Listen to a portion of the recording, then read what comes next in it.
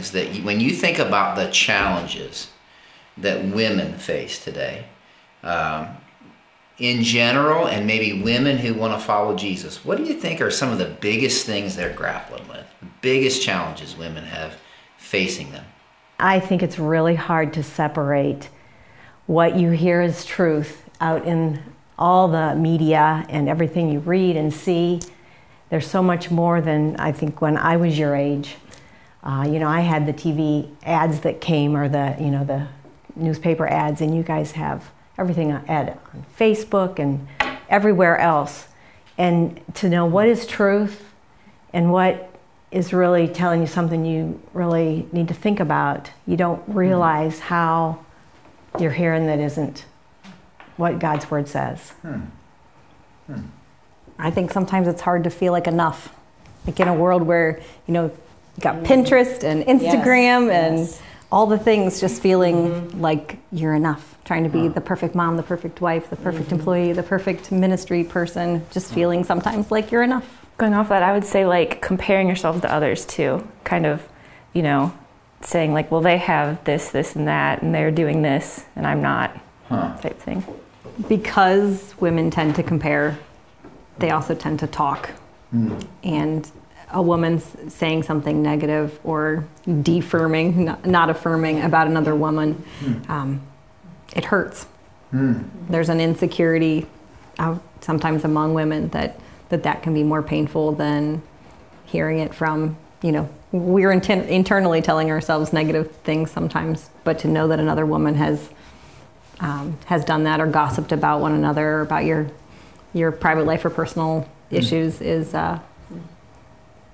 hurts. What would you say to other women inner beauty is, and how do you attain it? How do you become beautiful on the inside? What does that look like? What does it mean?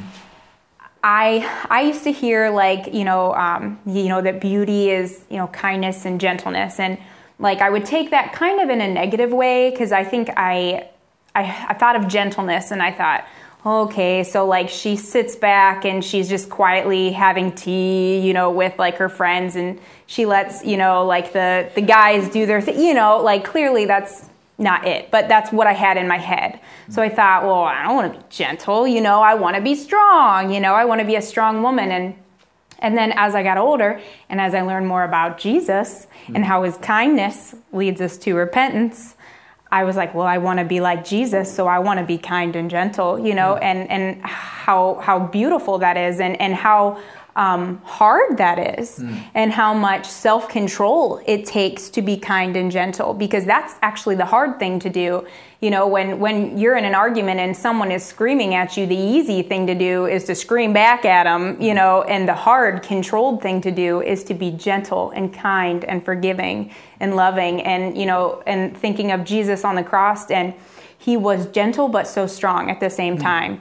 He could have given just the lightning on everybody, you know what I mean? And that would have been what I would have probably done, and so he had the power to do that. But instead he said, God forgive them, for they know not what they do. And that was his gentle, loving, kind spirit. And if that's who he is, that's beautiful. And that's who I want to be.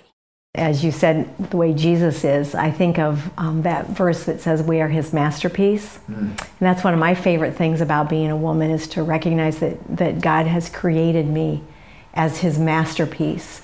And to think that that's where my beauty is. My beauty is in how he sees me through Christ.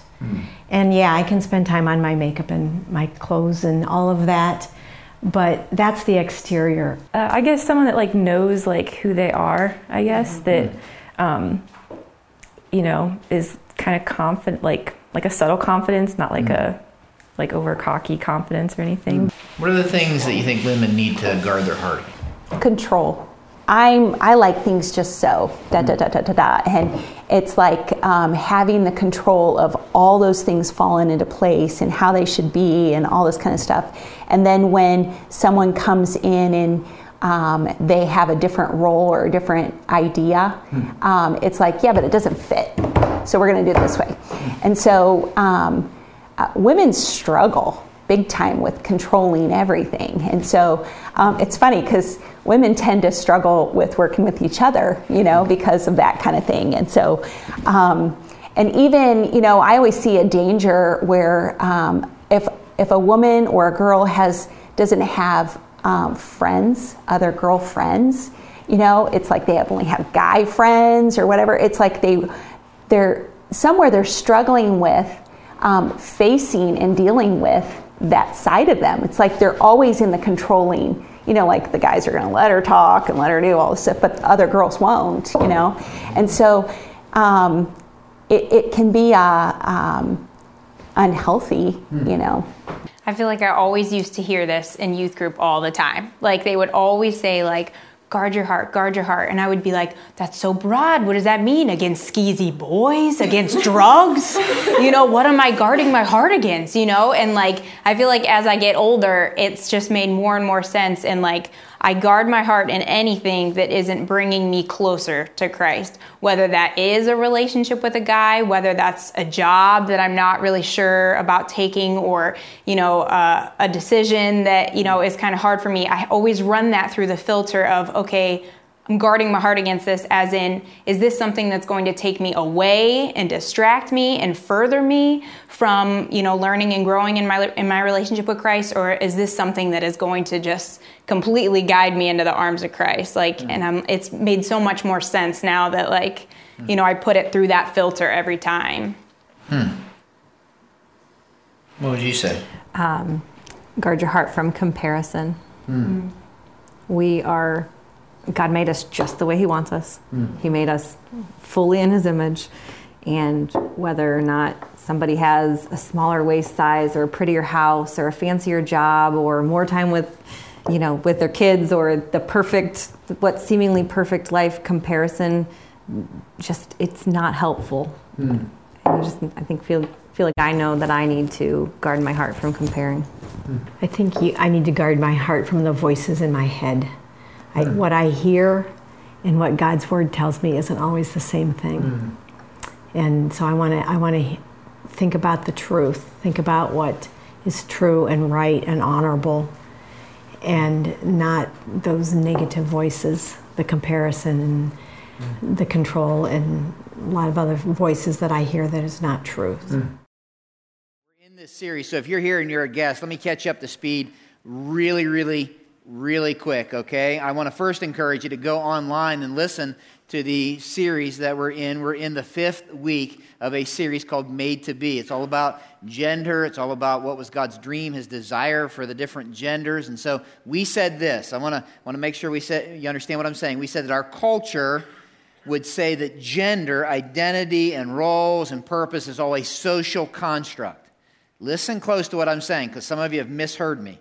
Our culture would say that. I'm not saying that. I don't think God would say that. Our culture would say that society gets to determine, gender identity. Society gets to determine purpose and role. And we're looking and say, hey, what would happen if we went back into God's heart on this thing and said, what was God's idea, His purpose, His desire, His dream for the genders? We've said it this way, is that gender is rooted in creation and it is redeemed at the cross. When you look at God's story, if you want to understand what God thought about when He thought about gender, it goes the whole way back to creation. So that's all we've been doing, kind of teasing it out. And as we've been teasing it out, here's what we found, that God created us on purpose for a purpose, right?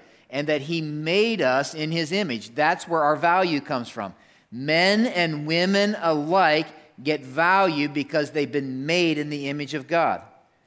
Equal value, right? We said this, that equal rights isn't a modern phenomenon. It's as old as time. That it's equal value. God created men and women in His image. But He was a beautiful designer. And He designed us different. God, in His eternal wisdom, designed us different. Male and female. And He designed us different for a purpose. So here's what we said.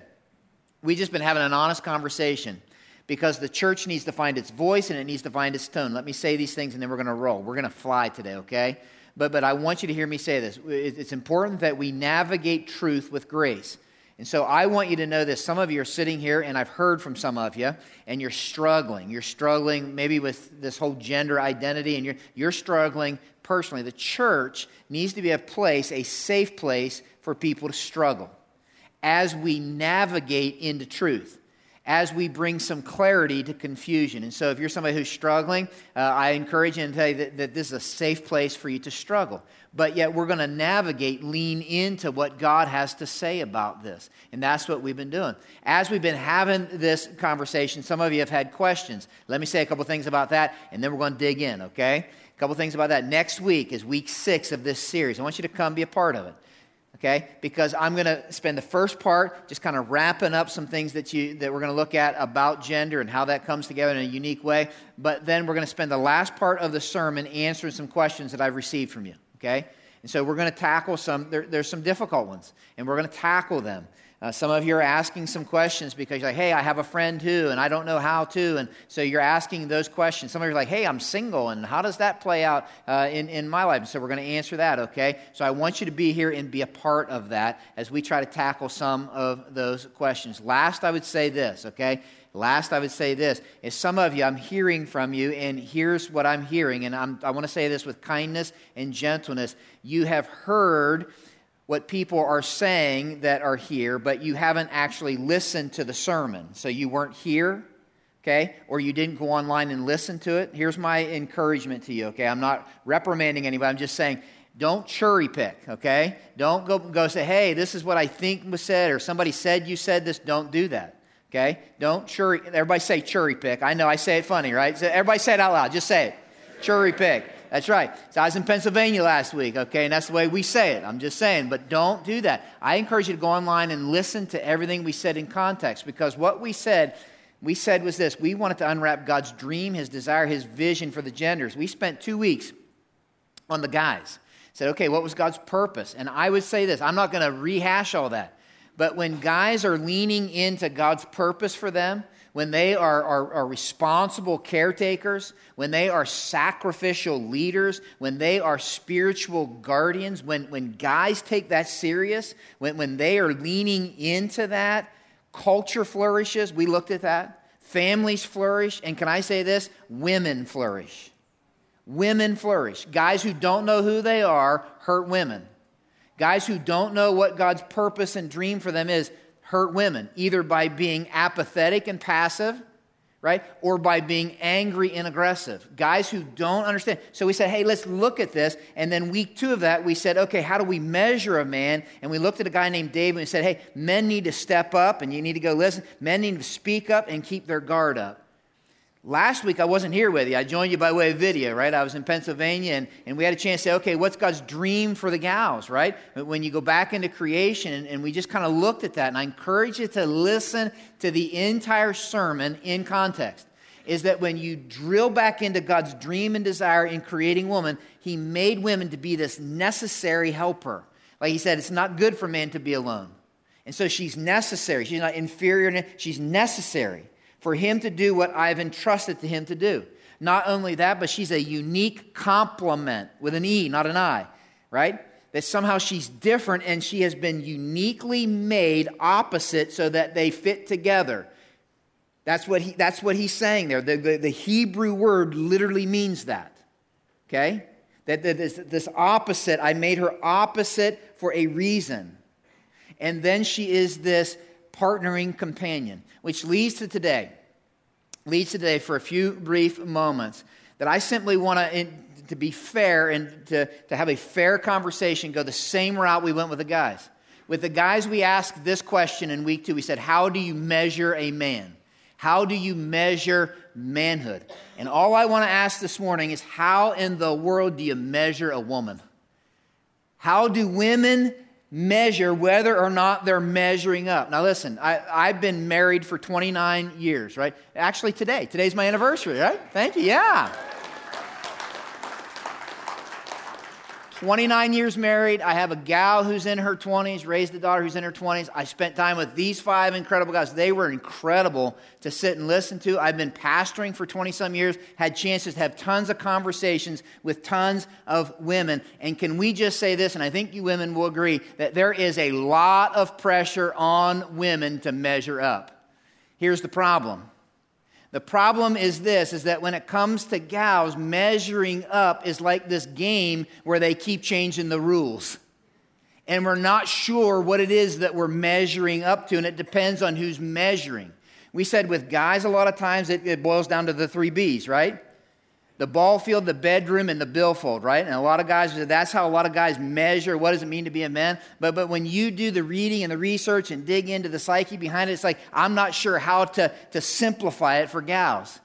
Because when it comes to measuring up for women, is it like beauty? Like, I don't know, is it women that we measure whether or not we're measuring up if we're beautiful, or it's our body, or maybe it's our brain, or maybe it's if I'm good in business, or maybe if it's my babies are smarter than your babies, or we're not sure how to measure, and it feels like the rules keep changing.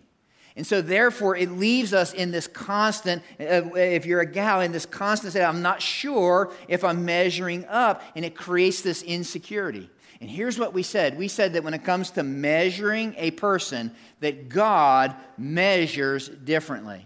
In 1 Samuel, we looked at this for the guys. The Lord does not look at the things people look at. People look at the outward appearance, but the Lord looks at the heart. So when it comes to measuring people, God looks different. And so specifically for the sake of today, God measures different. Everybody look here a second. Now women, obviously what I want to share with you, all right, what could go wrong? A guy talking to gals about what God has to say about gals, right? But I want to have an honest conversation with you. Even if you don't agree with everything I say, I'm okay with that, if you are, okay? I want to have an honest conversation with you this morning. And so obviously we're going to talk to women about women. Guys in the room, this is so important for you to hear. So important for you to hear. First and foremost, if you're here with your wife, I said this to the gals, in fairness, do not help me preach this sermon. I beg of you, don't do it. It won't go well for thee, okay? Nor should it.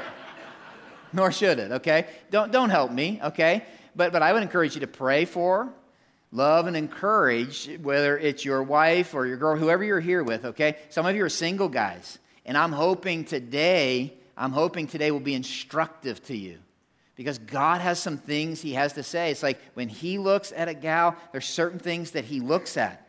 This is so important. And I think one of those places, we cannot be exhaustive with our conversation, but one of those places that we would want to go is 1 Peter 3. 1 Peter 3, beginning in verse 1. You ready? He's talking to married women, but there's going to be some things we're going to draw out that apply to women. He says, wives, in the same way, submit yourselves to your own husbands. We're starting off great, aren't we, huh? Yes. So here's the deal. We're going to talk a little more about this next week. You're like, oh, no, this is crazy. I can't believe this. And some of you are like, what is that going on? Let me just say this. 2 things. First, all he's saying there, okay, we can relax a little bit. All he's saying is, wives, I want you to recognize God's role and call and responsibility given to husbands. Just recognize that. Recognize that God gave them a role and responsibility. Husbands in the room, nowhere in the Bible are you told to ask or tell your wife to do this. Let me just state that. So if you walk out of here and say, hey, this might be the only thing you hear. Like, hey, did you read that first verse he put up there? Listen, there's nowhere in the Bible you're ever instructed, encouraged by God to do that. Ever. Ever.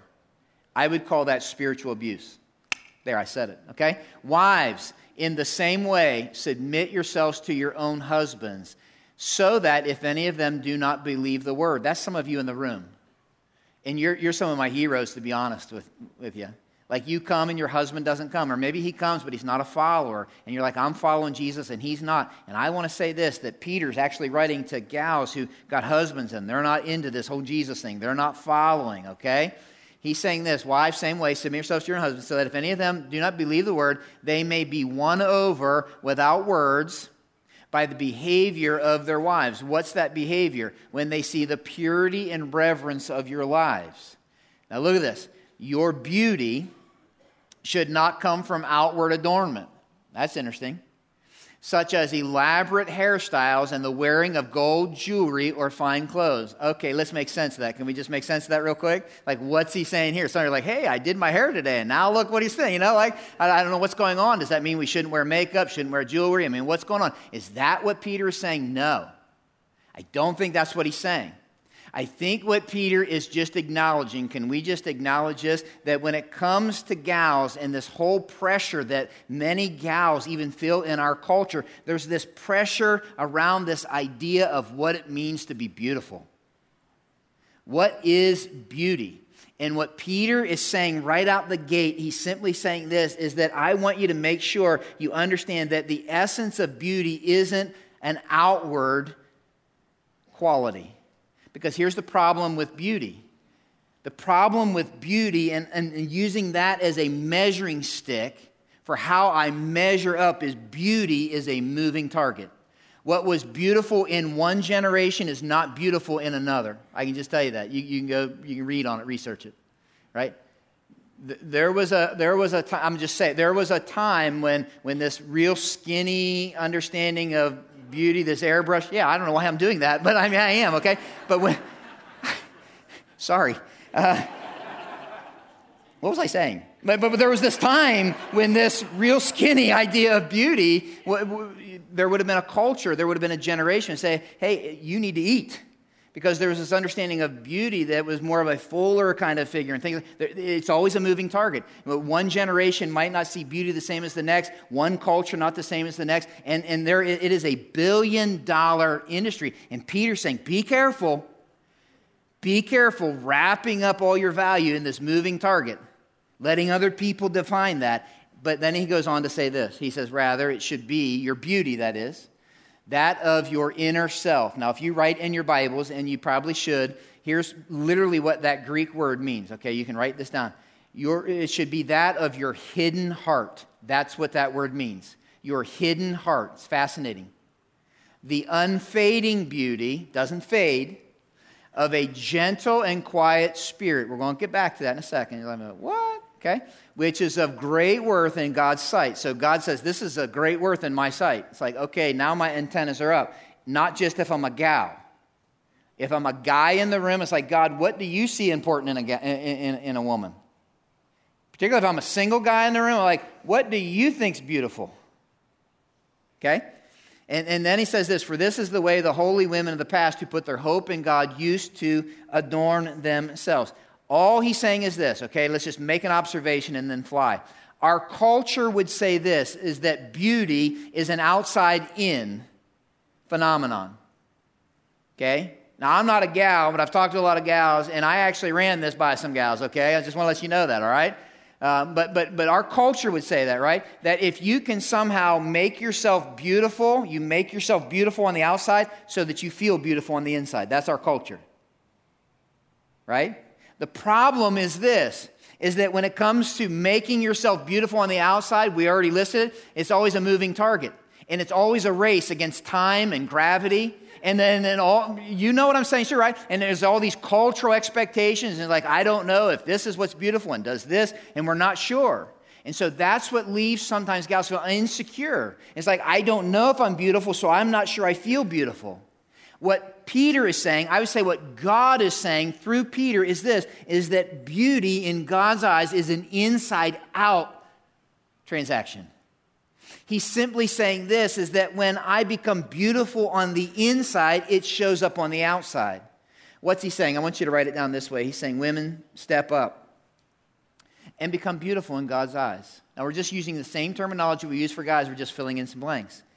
He's saying women step up and become beautiful in God's eyes. Peter makes it clear that God measures beauty in this hidden heart, this inner self. And this beauty keeps getting more and more and more beautiful. Okay, you ready? We got to go here. So what is it that makes a woman beautiful on the inside? Well, this is what he says, okay? This is what he says. This is not me. This is not some guy's opinion, okay? So if you don't like it, I guess send God an email. I'm not sure, but this is what he says. He says it is a gentle and quiet spirit. That's what he says. I love it when I say that and just leave a little pause. I say it in my office all the time, and I get all kinds of reactions. Like, preacher, you better explain yourself now, right? Because that don't fit our culture. A gentle and quiet spirit. And there's somebody like, what are you saying, Pastor Dan? Are you saying women are to be seen and not heard? They're being mousy, pushover. What are you saying? What is a gentle and a quiet spirit? Everybody listen close. Please, I beg of you. I'm hearing from some of you. Please listen to everything I'm saying. Don't cherry pick some of the things I say. You see how many times I can say cherry pick in one sermon, okay? Don't do that. We cannot read into the Bible our own cultural interpretations. I would say it this way. Okay, this might sting a little bit. When it comes to reading your Bible, it doesn't matter what the Bible means to you. It matters what the Bible means. There's a difference. It does, like, what's this mean to you? Well, I think this might mean, and we can kind of just make up all kinds of, it matters what does it mean. So when the Bible, when God says that this is beautiful to me, when a woman has a gentle and quiet spirit, it's like, well, what are you talking about? That doesn't fit. We got to say, what does he mean? And the word he uses there is the word praus. You can forget that, but this word for gentle is also the word for meek. Meekness, you're like, well, I don't like that any better. Here's literally what it means. The word praus that he uses, and God says, this is what's beautiful to me, is a mildness of disposition, a gentleness. Meekness toward God is that disposition, listen close, listen really close, of spirit in which we accept his dealings with us as good, and therefore we don't dispute or resist God. It turns out the definition of gentleness or meekness has more to do with complete trust in God than a personality trait or an outward disposition. A woman who is gentle, this is what it means, understands at the deepest level that God is in control. So she does not have to be anxious about her circumstances, her identity, because she knows who she is and whose she is.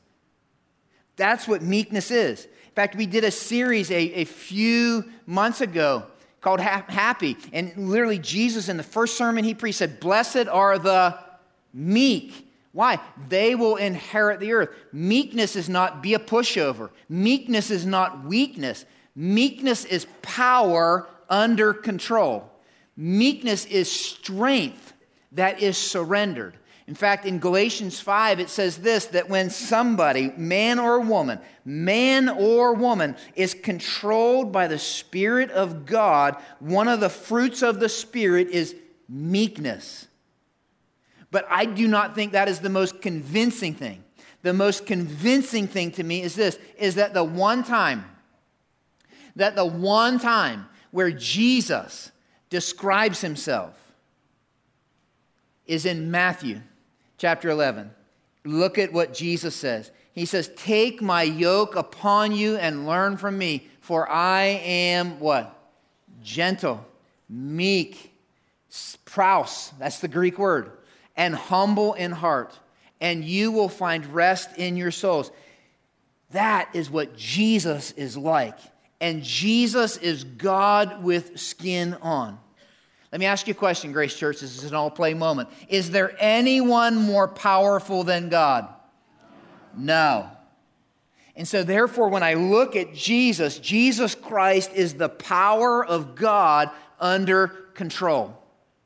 So when he's looking for a gal who has this beautiful heart inside, this beautiful hidden heart, what is he looking for? He's looking for a gentle and quiet spirit who, you ought to write this down, who trusts God completely and knows God intimately. Trust God completely because I know him intimately. I will trust him because I know him. And when a woman, and this applies to men too, but when a woman wants to be beautiful, she is somebody who trusts God because she knows that is where her identity comes from. He's the one who made her, and she's going to trust God because she knows God intimately. And when she trusts God completely and knows him intimately, therefore, it will begin to make her beautiful on the inside and it will show up on the outside. A woman who trusts God completely because she knows him intimately is willing and has this strong resolve, listen close, to do the right thing, even if it's not the easy thing. You know why? Because she trusts God and she knows God. That's reverence. A woman who trusts God completely because she knows Him intimately is going to care more about what He says than what others say. It's going to produce in her this peace, not this panic. It's going to produce a reverence, not this restlessness, trying to figure out who she is. And it shows up in a beautiful life, and that beautiful life is a life that looks like Jesus. No one in the room, whether you are a follower of Jesus or not, no one in the room who would read about the historical Jesus would say there is a weak person. No one would say that. But Jesus is the epitome, like Sarah said in the video, of strength surrendered, of power under control. Proverbs 31 says it this way. In verse 30, it says, "Charm is deceptive, beauty is fleeting, but a woman who fears, reveres, trusts completely the Lord, she is the one to be praised." What's that kind of woman look like? Everybody look here a second. And Matt, I don't have time to go through the whole passage. Okay, I'm going to just go through part of it. Okay, the clock's against me, but there's so much I want to share with you this morning. Okay, what does she look like? Well, if you read the rest of Proverbs 31, you know what she looks like? She's intelligent. You read it. She's industrious. She's hardworking. She's eager and generous to the poor. She makes sure she cares for her family. And when you get to the end of that little section, here's what it says in verse 25. Everybody take your eyes. Proverbs 31:25. I love this. Underline it. She is clothed with strength and dignity. She can laugh at the days to come. This is a woman who works and lives from her worth, not for her worth. And what God says is this, in this culture that is pressing on women to be beautiful, well, what does that mean? And it's a moving target. God says, I will tell you what it means. A woman who is beautiful is a woman who is anchored. She is strong. She has dignity because she knows who she is and she knows God intimately. And when she trusts Him completely and knows Him intimately, it shows up in a life of resolve, a life willing to do what's right, a life that worships and honors God. That's what He's saying. Listen. As much as that's for women in the room, guys, listen to me. Gals, turn off for a second. If that's what God says is of great worth, somehow the reinforcement they need to hear from us, whether they're our daughters, whether they're just gals that we know, the reinforcement they need to hear from us, if we're going to be men after God's own heart, is that what matters to Him matters to us. See what I mean? That what matters to Him is going to matter to us. And that what He sees as beautiful is going to matter to us. Sometimes we send a conflicting message to the women in our life. It's interesting if you look at Proverbs 31, verse 26. It says that same woman she speaks with wisdom and faithful instruction is on her tongue. Everybody look here a second. Can I make a statement that I want some agreement? At least shake your head if you agree with me. Generally speaking, everybody say that with me out loud. Generally speaking. That means there's some exceptions to this, okay? That's what that means. Generally speaking, women have more words than men. Anybody agree with that? Yeah, if you're a fella, you probably shouldn't have agreed with that, all right? I'm just saying, let the gals agree, all right? It's true. Scientifically, you can go into research, you can do all that, whatever you need to do. The fact of the matter is, generally speaking, women have more words than men. Some of you guys are saying, hey, man, this guy's in trouble after this message. No, it's just true, right? And that means this. If women have more words than men, that means women hold power. You're saying, Dan, what are you talking about? Because of Proverbs chapter 18. The tongue has what? The power of life and death.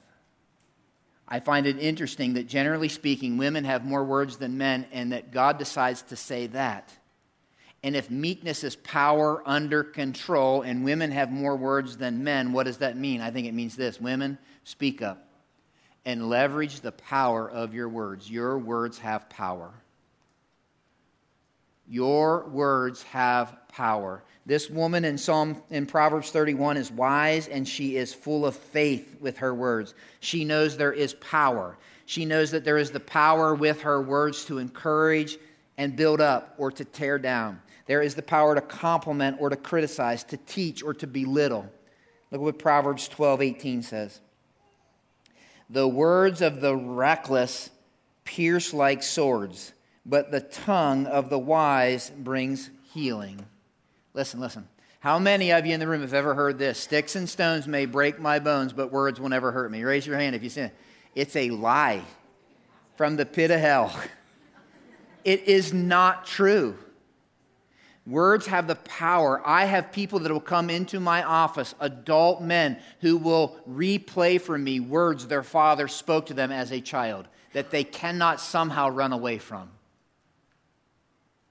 Words have power. And gals, I want to tell you this. Your words have power. Your words have power with each other. The power to instruct, to coach, to compliment, to inspire. All the wives in the room, listen to me for a minute. Wives, your words have power in the life of your husband. Hands down, guaranteed. I will tell you, personally, been married 29 years, that my wife's words have more power than all y'all's words collectively have in my life. We could end today, y'all could go out and say, Dan, that was the worst sermon, you're the worst preacher, I can't believe, la la la la, like that. And it's like, want. I shake your hand and say, hey, have a great day. I go home, my wife says the same thing, I'm destroyed. I'm like, what? My wife's words have power. Your words have power, which makes 1 Peter 3 interesting to me when he says this. Wives, in the same way, submit yourselves to your own husbands, so that if any of them do not believe the word, look at this, they may be won over without words by the behavior of their wives. Listen, I want to say this with gentleness and tenderness. Sometimes, everybody look here, I just want to say this with kindness. Sometimes the most powerful words that you will ever think are the ones you choose not to speak. The old adage, I just speak my mind, right, is not necessarily a great philosophy. Men or women. We're talking today to women. Men or women. I just speak what's on my mind. Stop. Because sometimes when I speak my mind and don't think, I show everybody what a fool I am. You see what I'm saying? You see, sometimes the most powerful words that I ever will think are the ones that I choose not to allow to come out of my mouth. Which is why Proverbs 21 says this, those who guard their mouths and their tongues keep themselves from calamity. I think all he wants us to know is that a wise and faithful woman knows that there is power in her words. And so she can deliberately and intentionally offer words that bring healing. You know why? Because she's beautiful. And she knows who she is. Because she knows God intimately. And a woman who is anchored, a woman who is at peace, a woman who knows who she is, can display meekness with her words, saying there is sometimes a time to speak, and at times there is a time not to. That being said, Jesus says this, that our words and our mouth speak out of the overflow of our, anybody know? Our heart leads to the last thing, and then we're done. That not only do we step up, become beautiful, we speak up and leverage the power of our words, but I want you to write this down, we guard up. In Proverbs 4:23 it says, above all else, guard your heart, for everything you do flows from it. Our hearts are the spring from which everything in life flows, and because of that, we guard our hearts. So in closing, can I do this? Can I offer 4 suggestions of what gals in particular, this is for everybody, but gals in particular, 4 suggestions of things to guard your heart against. Can I do that? Just shake your head is that okay? Yeah. I'm not really asking permission, I guess, am I? But yeah. What could go wrong? A guy telling women what to guard their hearts against. I don't know. Send your email if you disagree to gfoot@graceohio.org. I'm going to race through these because I think the women did a great job of teaching us this on the video. First, I would say this. Women, guard up against lies. Guard up against lies. I think it's interesting that Satan deceived Eve. The Bible is clear that Satan is a liar. He's the father of lies. And I would suggest this, that he continues to tell lies today, and in particular, there are certain lies that he continues to tell women. Men perpetuate it. Our culture seems to stir it and cultivate it. Media and movies amplify it. And sometimes the biggest lies women hear are the ones they tell themselves. There's a book that we'll throw on the screen, and for you gals that like to read, it might be one worth picking up, Lies Women Believe and the Truth That Sets Them Free. If you read that book, there are certain lies that women believe. I think she lists out 40 maybe in there, but lies like this: God is not good, my past is irredeemable, I'm not valuable, I'm not worthwhile, I must be perfect, I'm not beautiful, I'm not making a difference, I'm unlikable, I'm all alone, nobody wants to be my friend. Lies that women believe. And I'll be honest with you, I'm sitting in this room with a bunch of gals, and some of you guys are like, yep, those are all of them are lies. And there's some of us guys like, really? Right? But they're lies that women believe. How in the world do we guard our heart against these lies that many times make their way into our life? I don't know a shortcut. I don't know a fancy answer. I don't know any way to put this other than to say the way to guard your heart against lies is to replace it with truth. Here's what Philippians 4 says. Finally, brothers and sisters, whatever is true, noble, right, pure, lovely, admirable, if anything is excellent or praiseworthy, think about these things. What's he saying? And I really do got to race, but what's he saying? He's saying, I want you to replace the lies with the truth. Anybody raising a daughter in this room, listen close.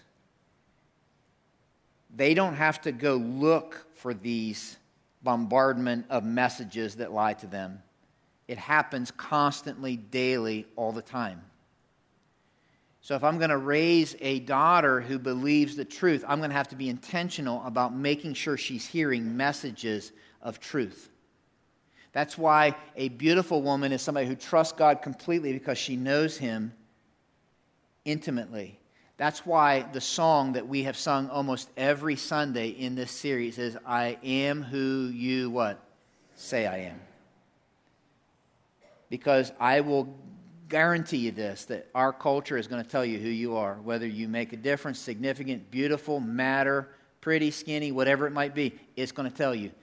And what that song says is this, you know something? I am who you say I am. That's why I give this book, some of you will recognize it. It's a children's book. I give it to tons of gals. Some of you have gotten one. Okay? It's a children's book, and I say read it, and it's not to be demeaning. Because in this book, it's about a wood carver who makes these little wood beings, and these little wood beings go out, and people say things about them, and if they say bad things, they get a dot. If they say good things, they get a star. And the people who really matter in the village are the people with lots of stars, and the people who don't matter, they got lots of dots. Until one day, one of the little wooden creatures goes into the wood carver's shop. And all of a sudden, he realized that in the wood carver's shop, the stars don't stick, nor do the dots. Because what matters is what the one who made him says about him. And what that tells me is this, is that if I want to somehow stop believing the lies, I got to every day intentionally go into the shop of my Creator and say, I am who you say I am. I think it was Deb on the video said, I got to go in there and realize I am His masterpiece. I am His trophy of grace. I think it was Sarah Friddle who said, He made us exactly the way He made us, by design. I go in and say, I want to listen to what you have to say about me. I'm going to guard my heart against lies. Can I say this one? think it was Sarah Friddle who brought this up in the video, and I think this is fascinating. I got to guard my heart against comparing. We talked about this last week. I'd encourage you, if you weren't here last week, that somehow as God spoke the consequences of sin into men and women, there's this sense to which there's this disordered desire that many times shows up in women that leads to a comparison trap. And it can be a crazy, cyclical spiral. Actually, I was doing some reading on this, and this comparison trap, our culture somehow dictates to us attitudes and evaluation, and it leads even women to a pecking order. I didn't even realize there was such a term as the alpha woman, but there is. And it led me to an article that I've asked multiple women, is this true? Because I'm like, wow, I'm a guy, and I want to make sure it's not written by a Christian. It's a gal who writes for a magazine, Juliet Oliphant, and she wrote this article. She said, why girls check out other girls. Like it or not, we're all guilty of it. Be it an inconspicuous glance at the girl browsing at the same clothes shop window, or rather the more blatant stares at the girl sitting opposite of us, we just can't seem to help ourselves. A recent study has confirmed it. Women spend more time checking out other women than they do the opposite sex. According to Dr. Caroline Walters, a body image and women's sexuality specialist, it's not just other women's clothes we're checking out. It's practically every aspect of another woman's appearance, from her hairstyle to tan, shape, size, even body hair, and fat distribution. Whatever we deem to be most important ourselves, we check out in other women. A woman then becomes, key word, listen close, a woman then becomes a slave to comparing intellects, beauty, composition, style, and fashion. Let me stop for a minute before I keep reading. Do you remember the song, I Am? We don't just sing this, so it's not like a prelude to the sermon. I am who you say I am, who the sun sets free. She said, a woman then becomes a slave to comparing intellects, beauty, body composition, style, and fashion. In fact, here's another quote from the article. The article goes on to argue that women actually dress for other women. They don't actually dress for men at all. Here's the quote. Most women will agree that when they look in the mirror, they're wondering what other women will see, and will she somehow measure up? It's fascinating, and I've talked to gals in preparation for this, and talked to my wife, and talked to others, and there's this comparison trap. We compare looks, we compare clothes, we compare personalities, we compare talent, boyfriends. We compare children. You ever heard the term mommy wars? You get a bunch of mommies together, and it's like, one mommy says, I got my kid in dance club and toddler debate club, and they're going to get a scholarship to Yale, the other mommy said, I don't know, my kid's eating a lollipop watching Dora the Explorer. I'm a loser, It happens, right? And there becomes this, when I don't understand who I am and whose I am, all of a sudden I'm left to compare myself to decide whether I measure up. Simply saying, I want you to guard your hearts. The result of the fall is disordered desires. And that leads not only to comparing, but Sherry Jones, I think, said this well in the video. I think you need to guard your heart against controlling. Now, stay with me on this. Stay with me on this. I want to make sure you hear what I'm saying. Hear what I'm saying. When our identity is not anchored in Christ and our beauty is not found in what God says it means to be beautiful, sometimes women can get restless and out of control. And one of the ways they begin to control the narrative is with the power of their tongue. And it shows up in two ways. I want to be gentle, but I want to be clear about this, okay? First and foremost, it shows up in gossip. Gossip.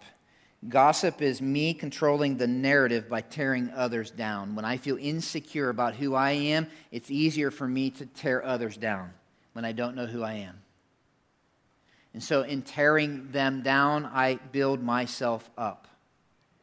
And gossip becomes a way for me to control. It's usually fueled by an insecure arrogance that has to tear down so that I feel better. And here's what Proverbs says. It's foolish to belittle one's neighbor. A sensible person keeps quiet. A gossip goes around telling secrets, but those who are trustworthy can keep a confidence. Proverbs 16 says, a troublemaker plants seeds of strife. Gossip separates the best of friends. I don't have time. The clock's against me. Don't look at it. The clock's against me. God hates gossip. But here's all I would say is gossip, what fuels gossip is this insecure arrogance that has no idea who I am. So in order for me to somehow get ahead, I've got to tear you down. As though somehow my flaws and my shortcomings aren't as bad as yours. And so when I see somebody's kid who seems to get ahead, what I do is I pull together a group of people and I'm like, well, you know how they got that spot. You heard what she did. Because somehow I don't feel secure in who I am. And I control the narrative. I control the narrative. You see what I'm saying? Now I want you to stay with. I got such important things to end with, and I'm going to just talk to my safety team in the back. If we could, I know next service is going to be coming. If we can just keep the doors shut so that we can, if they start up the hallway there, because I want to tell you, it doesn't just show up in gossip. Are you with me? Just shake your head. Are you with me? We got to go here. Are you with me? Okay. I had a guy after first service said, "You gave the guys an extra 10 minutes when you talked to them, so you're welcome, guys. I'm giving you an extra 10 minutes, I guess."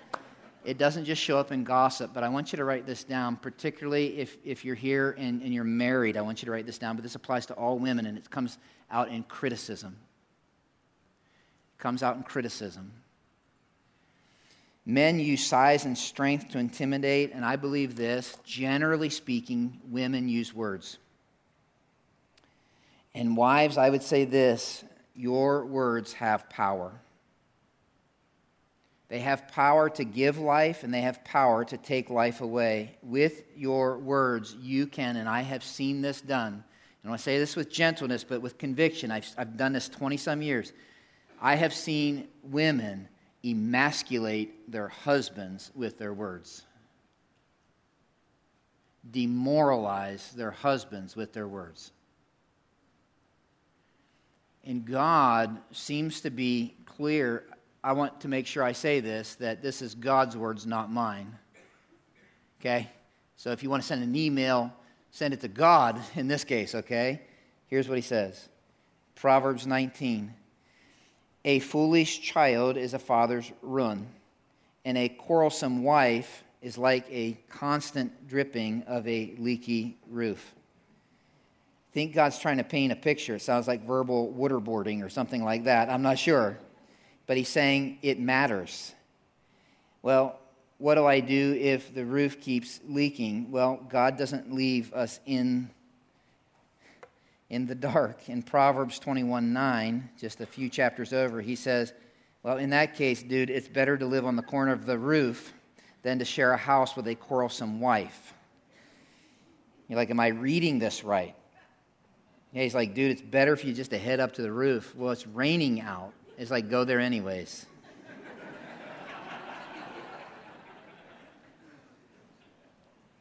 It's like, God, she might follow me there. God's like, I thought of that.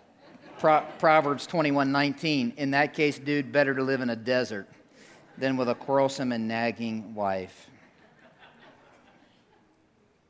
Now that all of our laughter's out, can I just be serious?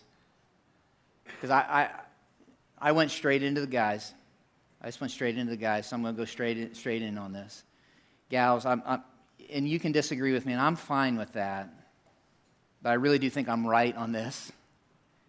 24 years of being a pastor, 29 years of being married, sitting in counseling sessions for 20-some years.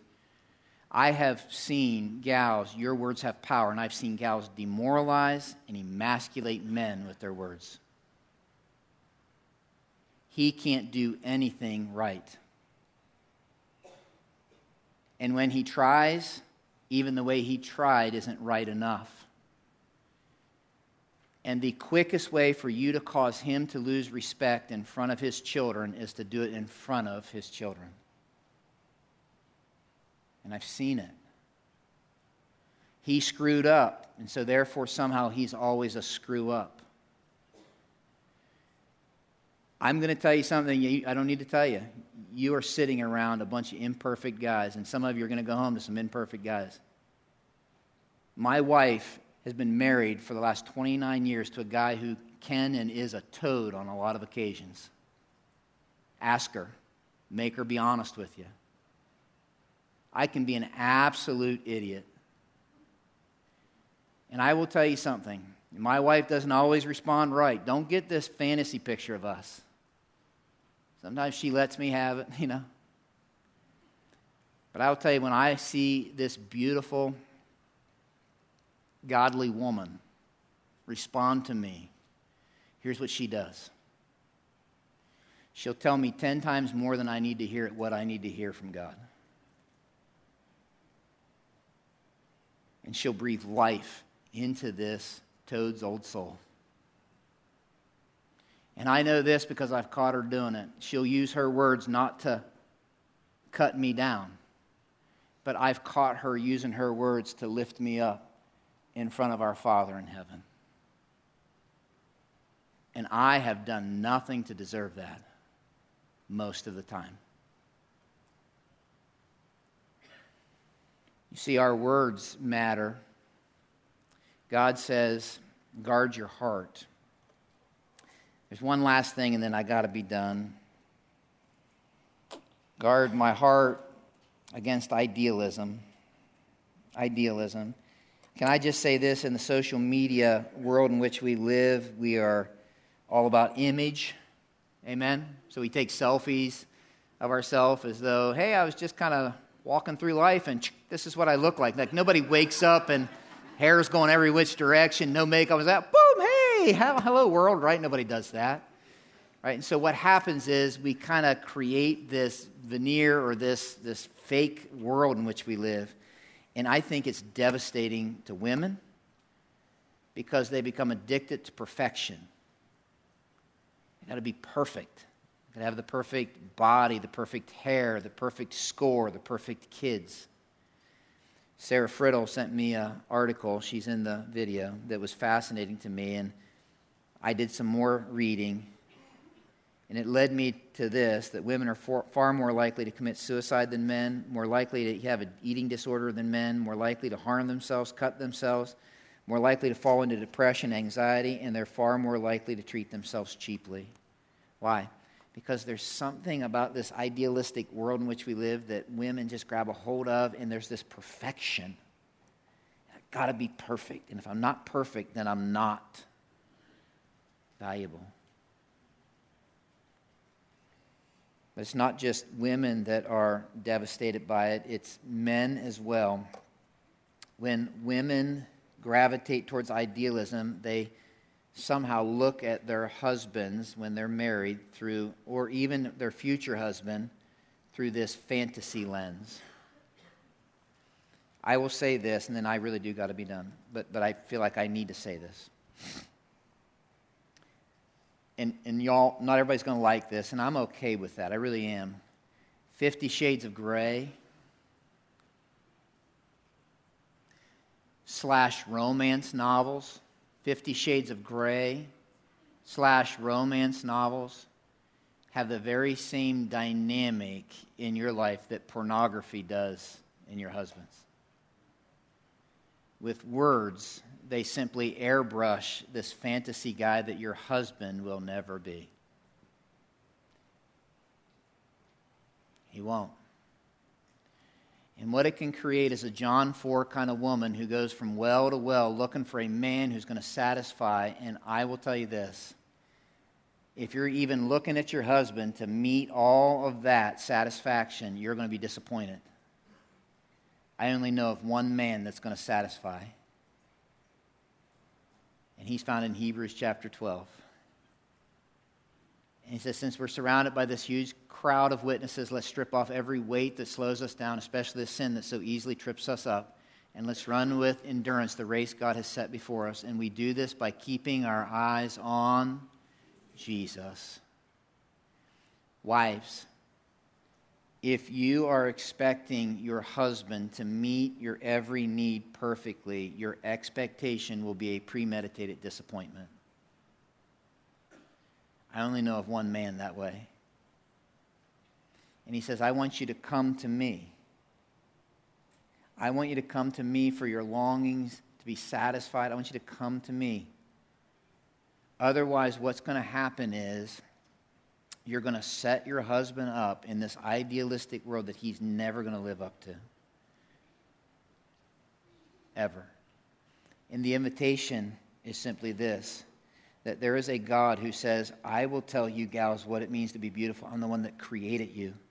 If you trust me completely because you know me intimately, and that this power, this strength, this intellect, this industrious nature that I've given you, if it's a strength that's under control, all of a sudden what happens is culture begins to flourish, families begin to flourish, and men receive help that they desperately need.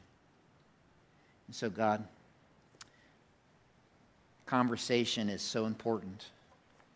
I pray that you'd help us to tease it out so that somehow in this room, we might listen to you more than we're listening to the lies that culture and others might be spinning. And I thank you for in this room, godly, strong, smart, beautiful women. Thank you for blessing this church with women who care about what you have to say, who want to follow you and want to leverage their words to breathe life into our lives. God, I pray that you would continue to allow that to be cultivated here so that more and more women would live with the security and the confidence of knowing whose they are because they know you. I pray this in Jesus' name. Amen.